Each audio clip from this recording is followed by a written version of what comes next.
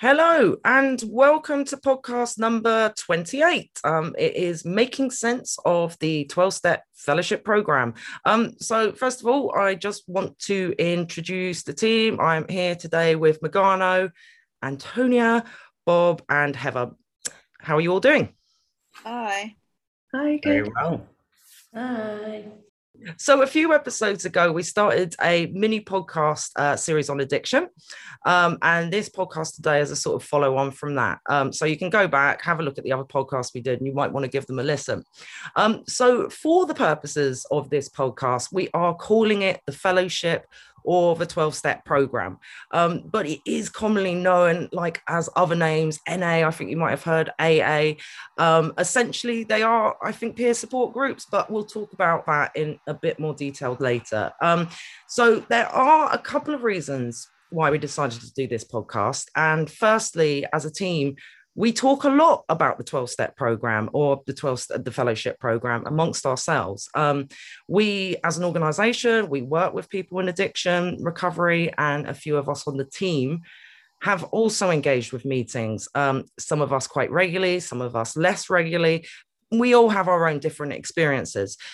It's also quite a hotly debated topic for our trainees on our courses as well, the fellowship program. I would say it's a really high percentage of people with addiction issues have had some contact with the 12-step program at some point. And we examine it in quite some detail on our courses as well, especially psychology for change, where our trainees also investigate different perspectives or experiences that they've had that help them maintain their recovery. So we thought it was a really interesting topic to unpick. The second reason is that I think it's fair to say that the 12-step program is probably one of the most, if not the most, recognized models of recovery for addiction issues out there.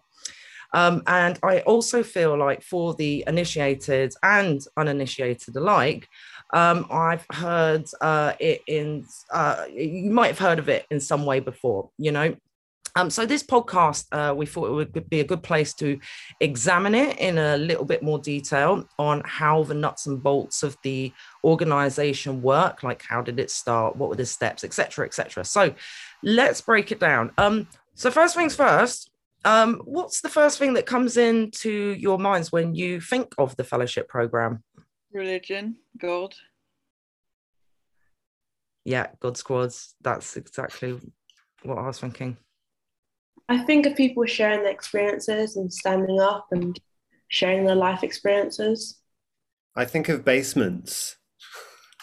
I feel like a lot of the time when you see 12-step meetings like AA or NA or whatever on movies or TV, like it always seems to be in a basement, like in the evening, like dim lighting. For some reason, it's a really strong image in my head, like a circle of people. And I actually feel like the meet. I've never been to a meeting, but I feel like they're. I don't know if joyous is the right word, but I feel like I'm curious to know whether the depiction of meetings in TV shows and movies as being kind of quite grey and quite basementy is accurate. I always think of people sitting in a circle of chairs and like telling really like depressing or dark stories, like a lot of like, I don't know, I think of them as depressing, even though I've been to meetings that are the opposite, because I have experience of going to meetings. I think the first thing that comes into my head when I think of them is that they are depressing type of dark rooms. Yeah. Mm. So yeah, I mean, yeah, that's what comes to my mind as well. Like, especially things like styrofoam cups. I think that's the main thing I can really think of, and God Squad.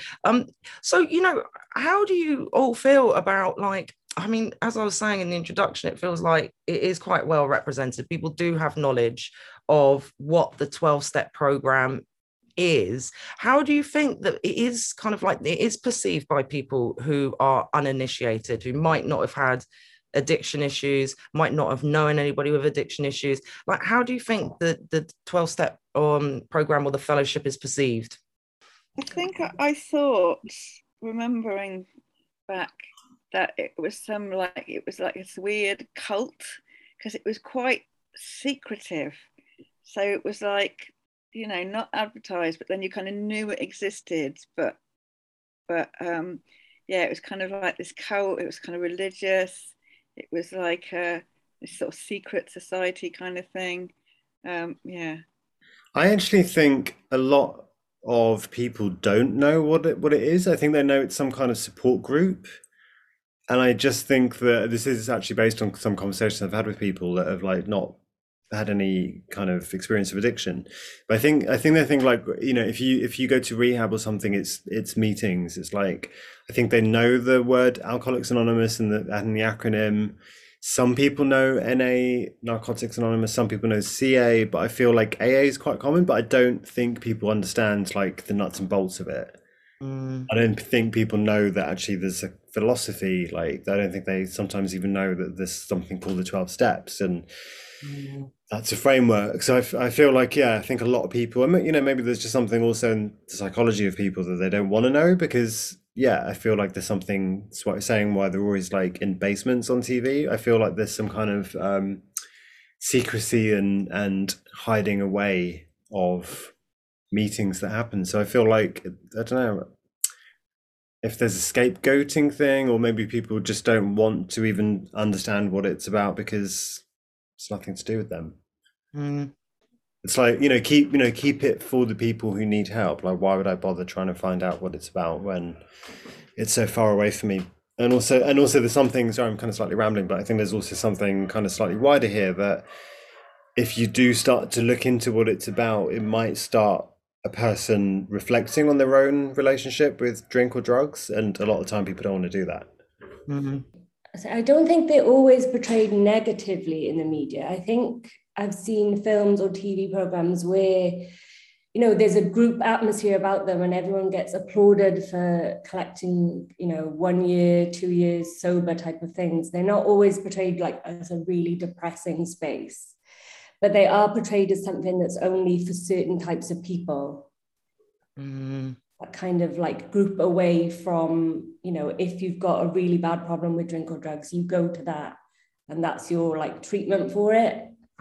Yeah, and I feel like for me, yeah, it's interesting you were saying that, because I was thinking like it feels like there are really good representations of it in the media. And like I'm thinking, you know, if you were sort of uninitiated, it's that one thing that is there that supports people in addiction, and it's a place where you can talk about it and it's real, and you know, you're with other people who also are talking about it, and it has a very kind of communal spirit. And so I feel like that, to me, that's like the sense that I kind of get from it, that whenever I speak to people who don't know what it is, it seems like, you know, that it's actually quite a good representation, just in the terms of there is something out there for people with, you know, addiction issues. And it makes me think, because like this organization is like worldwide. It is, you know, it's here in the UK, it's in America. I don't know if it's mainly westernized. I mean, it's huge, and it's self-organized, and it has, you know, been really, really successful, which makes me think like, how did it start? Like, how did it spring up? Like, how did it organize itself? You know, where did it all start from? So I've got a few stats just leading on from what you were talking about. Like, I'm glad someone has. That it's like active in 170 countries. This is just AA. This is not even considering the others. Like, there's about 60 other recovery programs under the kind of 12-step, following a 12-step guide, you know, fellowship kind of 60. structure.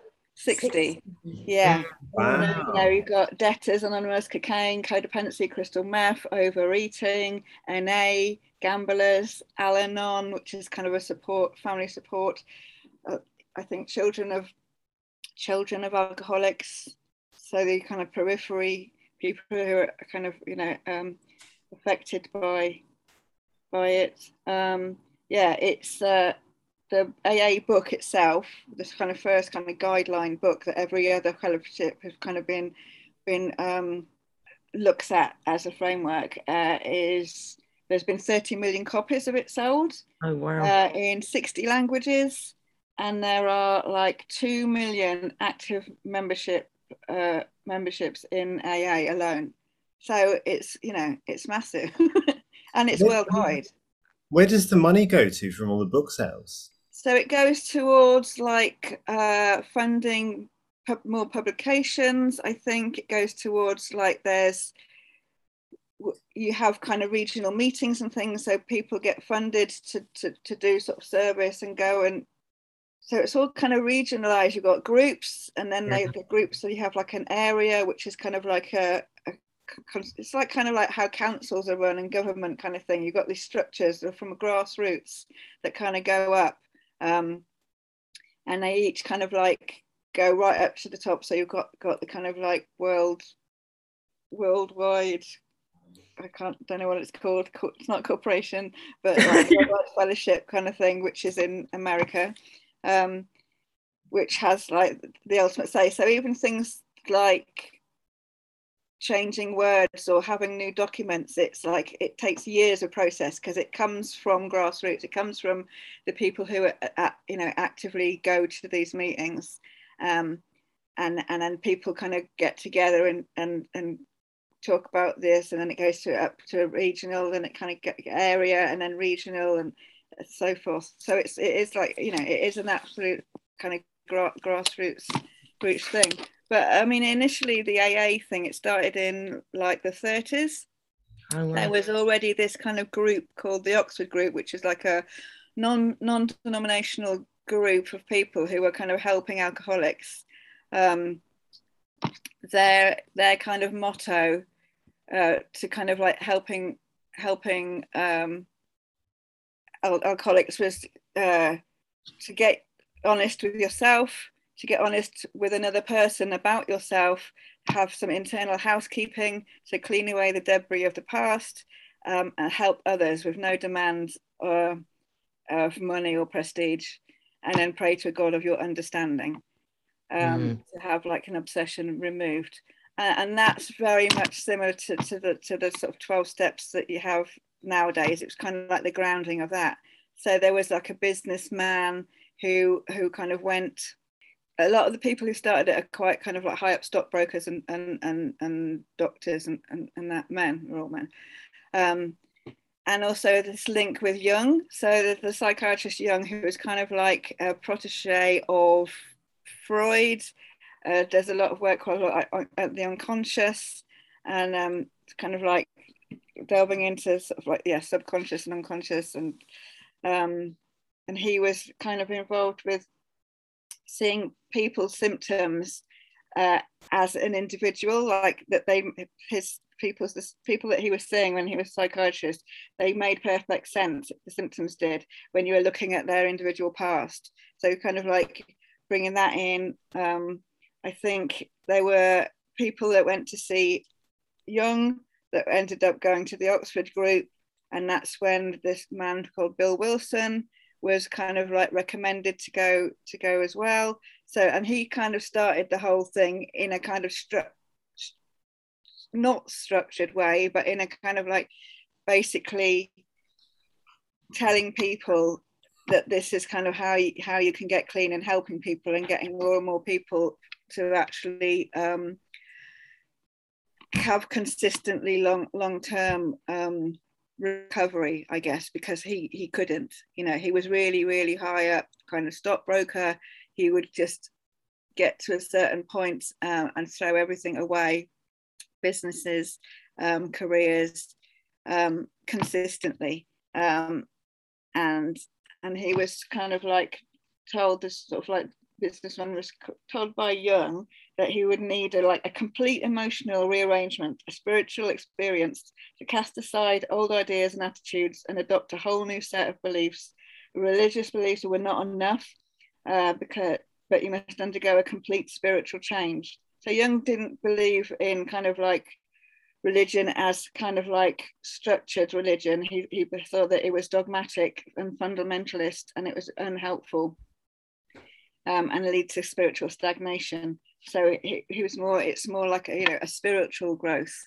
And I think in the steps itself, it's kind of like grouped into looking at kind of physical, mental, and spiritual aspects. So according to the American Psychological Association, this is kind of like a roundup of them, that you admit to yourself that you have a problem that you can't control, basically. In the step, it says you're powerless over your addiction. You come to believe in a higher power that can give you strength, that you look at your past errors with the help of a sponsor. That's someone that you can kind of like talk to about stuff as a one-to-one thing. It gives you guidance. You make amends for those errors. You learn to live a new life with a new code of behaviors, and then you go on to kind of help others with the same kind of compulsion and addictions. So you can kind of see from those things that's the 12 steps take you through that, from admitting at the beginning that that you are actually powerless. You've been addiction has beaten you and your life's a mess, basically. So it's kind of surrendering to that idea that you need help, and you've probably tried to help yourself in the past and it hasn't worked. And that is, I've heard the term, obviously I've heard the term, but I know working the program is very much like a term about doing the steps. Now, I know this is where I think sometimes it can be a little bit confusing about what the program or what the 12 steps actually is, because you have meetings, don't you, essentially, where you go to a meeting, you engage, it's not necessarily in a circle. It's like, there could be somebody like up at front kind of talking, somebody does a share. And so it's like breaking it down, because, can you go to access it just for meetings, or is it kind of also important factor to actually do that step work? So, where you kind of take on the 12 steps and do each step at a time, like, what's the recommendation? You can go to meetings and not get a sponsor or not have a steps, but it's recommended. So nothing's a rule. There's no kind of rules, but there's, it's recommended that people in the past have got clean by doing service, by getting a sponsor and doing the steps, because people in the past have seen that they've come and not done any of that stuff and relapsed again. And the people that have kind of stayed around and got clean and got years and all that have just done this stuff that's recommended, and it's worked for them. So it's, you kind of go there initially. You hear people's experiences. You hear these people that are like, have got amazing lives. They look really grounded and happy and completely like together, and you hear these fucking horror stories of their past that you wouldn't necessarily, believe. Not every meeting has horror stories, but they are, people share their experiences and how they kind of got clean. And so it's these recommendations, and you see people that have done it, and you think, well, if they can do it from what they've experienced, then surely I can. I guess it comes with that surrender thing of kind of like admitting that there is that problem, which is like a massive thing in the first place to even kind of get yourself there. And then you hear other people's stories, which are very much your own experience, because a lot of the time you just think you're unique. No one's done what I've done, or thinks how I feel, feel how I feel, or it's all just like poor me. And then you kind of get there, and then you hear everyone echoing exactly the same thing, so there's this kind of like commonality, this kind of bonds with people who've kind of got this experience of addiction, that people who don't have a specific addiction obsession over things of destruction, they don't understand that. Yeah, absolutely. And it's really interesting because you mentioned kind of like sponsors. And though I have had some engagement with meetings, I never did the steps or got a sponsor. And so, like, is it recommended, just kind of in case anybody's listening who doesn't actually know about how any of this works, do you have a sponsor to help you kind of work for steps, like go through your step work? So there's somebody kind of helping you through that process, or is that something you do on your own? Like, how does that work within?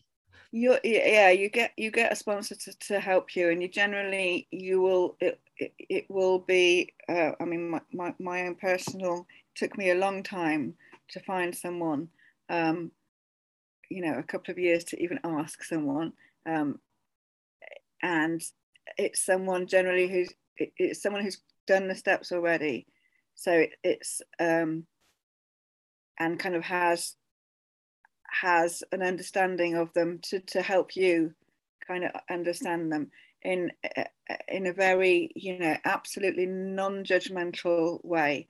So the relationship that you have with this person who's like, not your mother, not a counselor, and not your friend, but it's kind of those things as well. It's a very kind of unique relationship with boundaries, but it's a kind of like way, I guess, of getting you into trusting again, because a lot of people come in and they don't have that trust or bond with other people. So being able to kind of build up a trusting relationship with someone that you tell stuff to that you possibly have never told anyone. I think just kind of really quickly on that, I think a lot of people also don't realize that some of the groups, like this kind of subdivisions or like groups for minorities, like, I mean, so you get like, I mean, not, sorry, women aren't a minority, but, you get women only groups, or you get LGBTQ plus groups, or, so I think that's something that I think a lot of people don't really understand. So I think there's just something about being able to go somewhere and kind of have that sense of community and that sense of belonging, people that are kind of similar to you, but also somewhere where you feel safe and that you can develop that bond. Yeah, absolutely. And it's recommended for women to stick with the women, basically, and men to stick with the men. So a lot of, just for like safety when you're kind of like early in and stuff. I found, for me personally, that going to women's meetings, I felt a lot safer, and there was a lot more, because there were mothers there. There were people who had kind of shared experiences that I had.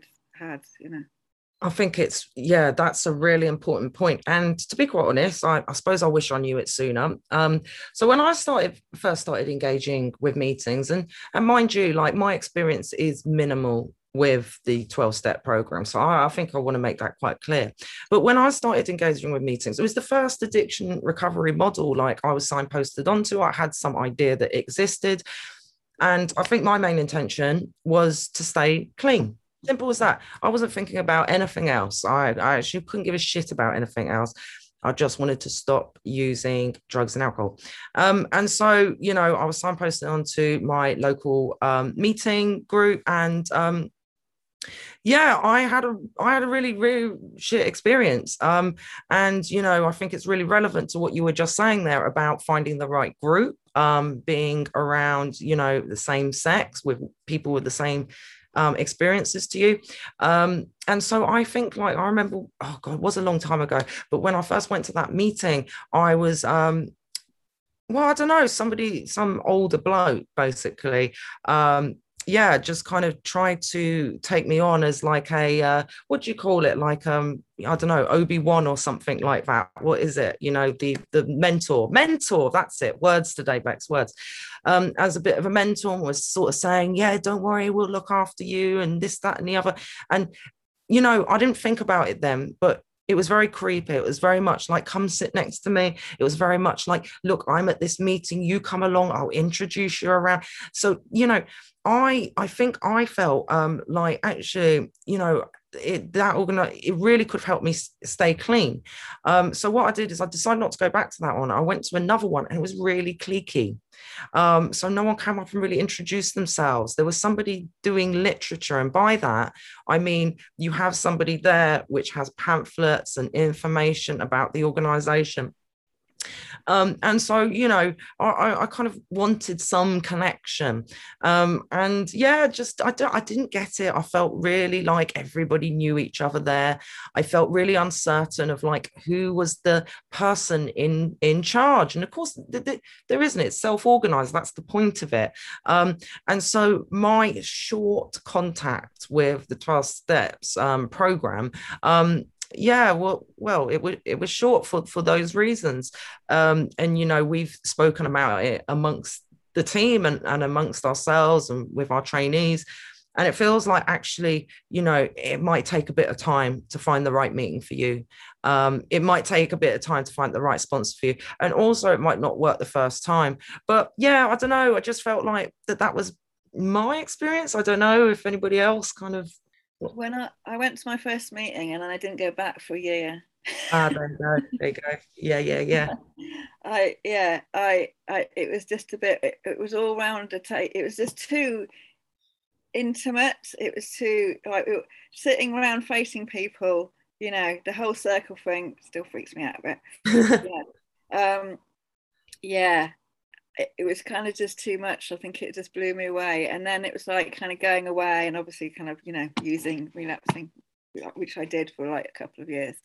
And not, looking at like what was kind of pissed me off about it and the fact how shy I was, that I wasn't actually going and talking to people. And it's like, well, they're not fucking talking to me. And it's like realizing that I'd gone there like with this frown on my face of like, just fuck off and leave me alone face, and then wondering why people were not coming up to me. But that great meetings should have like a female newcomer rep, so someone that you answer, and that they'll be like at the end of the meeting they'll show themselves, so should be that kind of link with someone that you can kind of talk to,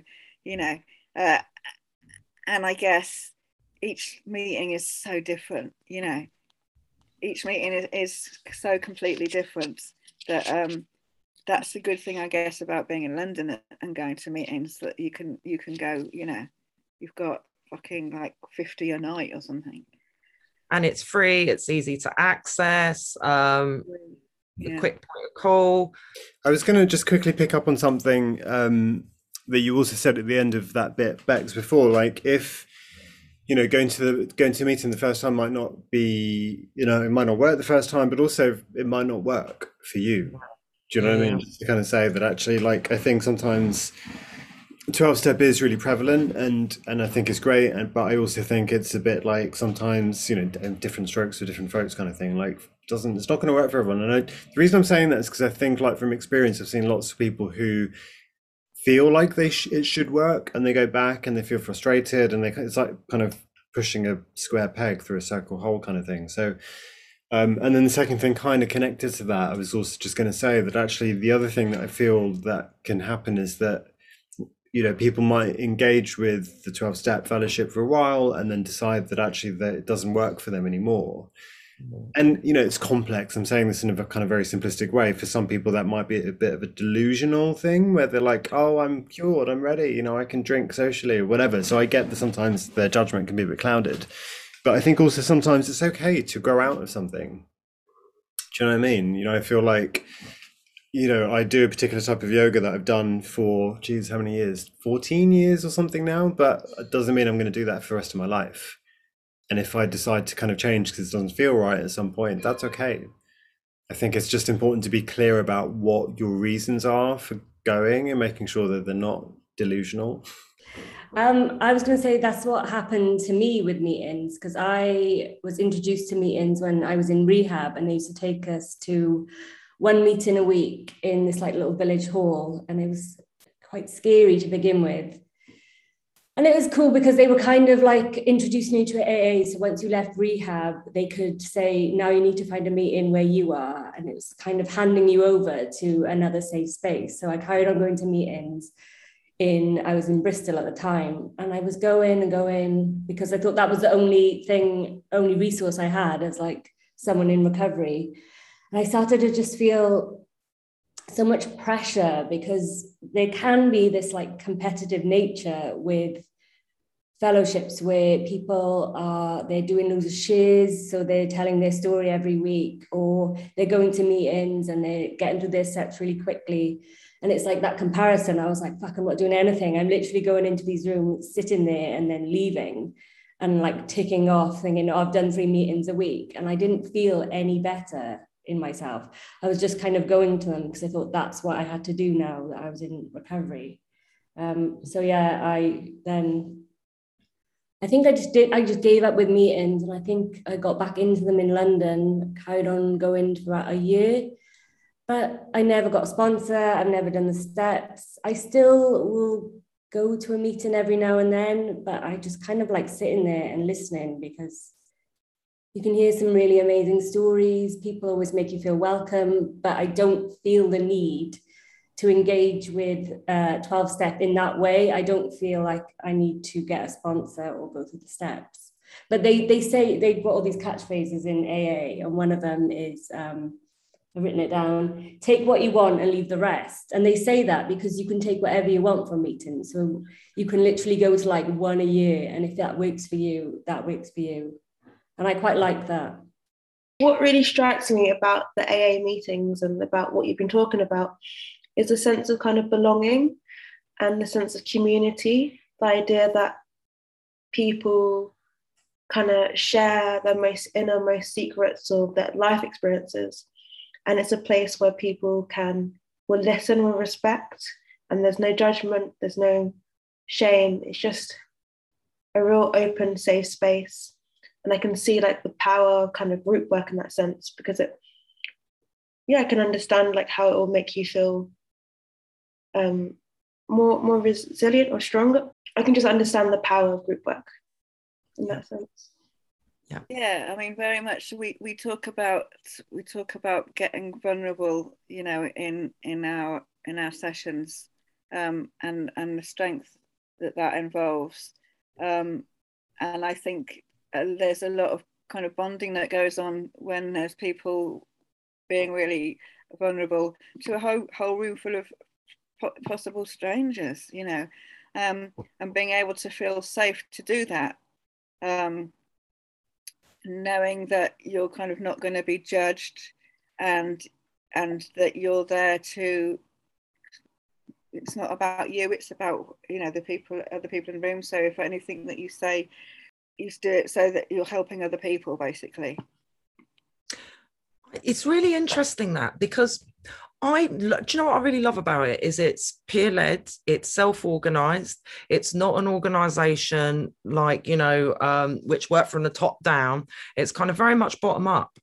And, you know, I think if I'm trying to kind of, you know, weigh this up a little bit, and, you know, I'm thinking about conversations with past trainees, etc. There's a real positive to that. Like, I really love grassroots organizations and self-organized, you know, self-organized kind of meetings and everything like that. One thing which keeps coming up time and time again, though, as kind of like a contradiction to that, is that there isn't somebody there who is qualified in terms of understanding therapeutic process. So it's very much self-taught. And maybe some people actually do go and, you know, study psychology or whatever it may be. They go and actually come back to that meeting and use those skills, whether it be a sponsor or whether it be bringing it to a group. And I wonder if that is something, I mean, obviously it's not going to change anytime soon, but here's something I have heard time and time again, is that sometimes, and it is mainly women, that they wish that there was somebody who was a professional, able to sort of facilitate or have, I don't know, what's the words? I think, is it about like, it's unregulated, it's grassroots, you know, and I think, you know, and also, you know, I guess my question earlier about where does the money go is because I know that like the posts largely are voluntary. So I think like it's something that's kind of run in this actually really incredible way, given the size of it. But it's also hard to regulate things, particularly when they become that big or for whatever reason. I think like there wasn't ever a stand to try to create some kind of regulation of sponsors, like any kind of criteria that they need to meet. So I mean, maybe that's just something to be kind of conscious of. And I was thinking mainly 12 stepping. There's this, oh no, they call it the 13th stepping, don't they? Um, you hear it a lot with the women we work with. And oh God, does anybody want to give a go at a summary of what that is? Right, you just did it perfectly in your experience. Yeah, it's Okay. well, I suppose if you're a woman and you've been 13 stepped, it's when you've gone to a meeting, when you're newly sober, quite vulnerable, and you're approached by a man, older man, and he will be like, oh, I'll show you around, I'll like teach you the ropes of AA, and their intentions are not completely, in line with AA regulations. Can I just saying about like having professional services? So as well as the 12 steps, what grew out of the 12 steps, and the more that AA kind of grew and individual groups started up around the country, that brought about the 12 traditions. So the 12 steps is like working on yourself. And then there's these 12 traditions, which are kind of like outlines about how the group is run, to kind of like, so that it isn't kind of taken over by, so it's kind of supposed to be like, common welfare is dependent on the group. It's a democracy, there's no leaders. The only requirement for membership is a disaster stop using. Each group is completely autonomous. There's no affiliation with outside groups. All groups are fully self-supporting. They're non-professional, but they can work with professionals. So you'll be like, you could go and talk about AA in services and stuff like that. And yeah, there's no opinions on outside influences and things like this. This is just to kind of keep it so that it's not kind of taken over by kind of personalities. There's kind of these specific kind of guidelines to kind of like how groups are run. But it's always been that it's non-professional. Mm. Do you know, I'm actually slightly embarrassed and happy to say this on and it being recorded, but after 17 years of doing this work, I've never heard of the 12 traditions. Yeah. I've never ever heard of that, because that, in a way, I mean, it's what we were talking about is a very kind of specific type of regulation among sponsors, but in terms of like principles for the groups and how they run, like I didn't realize that was a thing. Yeah. Thanks. I think they have them on like a banner, don't they, on most meetings, and they'll hang up the 12 steps and they'll hang up another one that has the 12 traditions on it. And in some meetings, they will read them out at the beginning so everyone's aware of what they are. Yeah, there's readings that you have at the beginning of and ending of most meetings. I mean, I think some of the secular groups miss out some of the God readings, but and those readings are the same everywhere and throughout the world. So and they read out the 12 traditions and they read out the 12 steps. I think as well with if you've got anything that you do need a professional for and you share it at meetings, like I've heard a lot of people at meetings say, they do meetings and they see a therapist. So it's like you wouldn't go to AA or NA or any like 12-step group for therapy or any in-depth kind of help. You would seek that from somewhere else, and you go to fellowship meetings for your addiction or for a sense of community or that type of thing. Yeah, I guess there's like, because in a meeting you're not supposed to kind of cross share with people, so you're not like having discussions with people. One person will share their experience and then you kind of share back to them. And it's afterwards, like it's called doing fellowship. So like you might all go for tea or coffee or dinner or something after a group, and that's when you can all, maybe kind of like give like your experience of, oh, I went there, have you tried going there or here, or your own kind of like personal hookups for people and all that. I was also going to add, because again, sorry to sound like a bit of an old granddad, but like after 17 years of doing this work, like it has changed massively. Like when I first started, 12 step was really huge. I remember like pretty much everyone, I think, that came through our doors was engaged with the 12 step. I think there was a really, really strong, like quite a staunch kind of belief in kind of one of the things that they say in that model is like addiction is disease. So there was a lot of that. And I really remember that. And like, you know, kind of almost 2 decades later, I feel like actually one of the things that's really changed is like that isn't such a thing anymore. I think people are much more flexible, and there's more of a kind of a softness. I think it's a bit like church. I think it's like people who go, you know, take what they want to take and leave the rest kind of thing.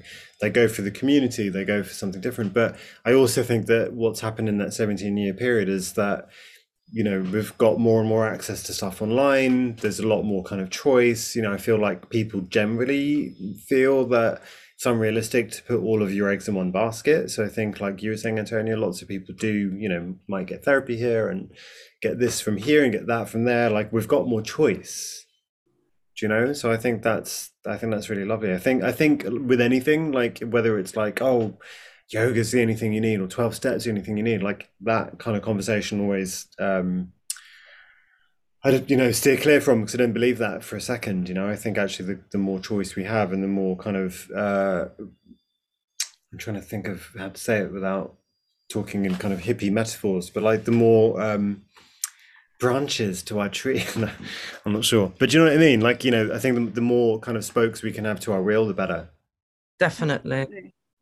And it, you know, it's interesting because I think you're right. I think people, especially we see on our courses, are engaged with so many different models of recovery. And, you know, we'll talk about it, I'm sure, in a later podcast when we actually look at like what are those different models. And I think what we do here at Foundation for Change is actually a model of education, so to speak.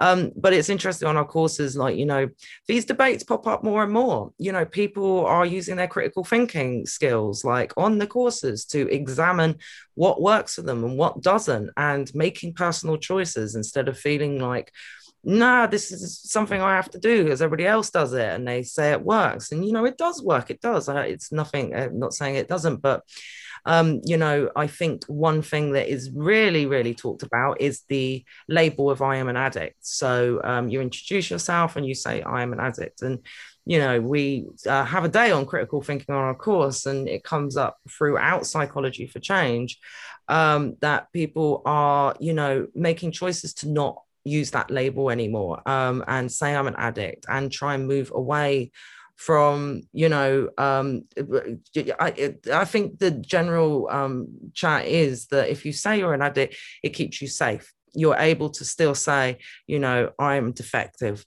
while essentially shedding yourself from that label and saying, you know, I'm Henry and I'm so and so, you know, I'm no longer an addict, or I'm not an addict. It's just a way of saying, okay, I'm moving forward. I'm finding meaning in my life, and I'm finding things external to my addiction.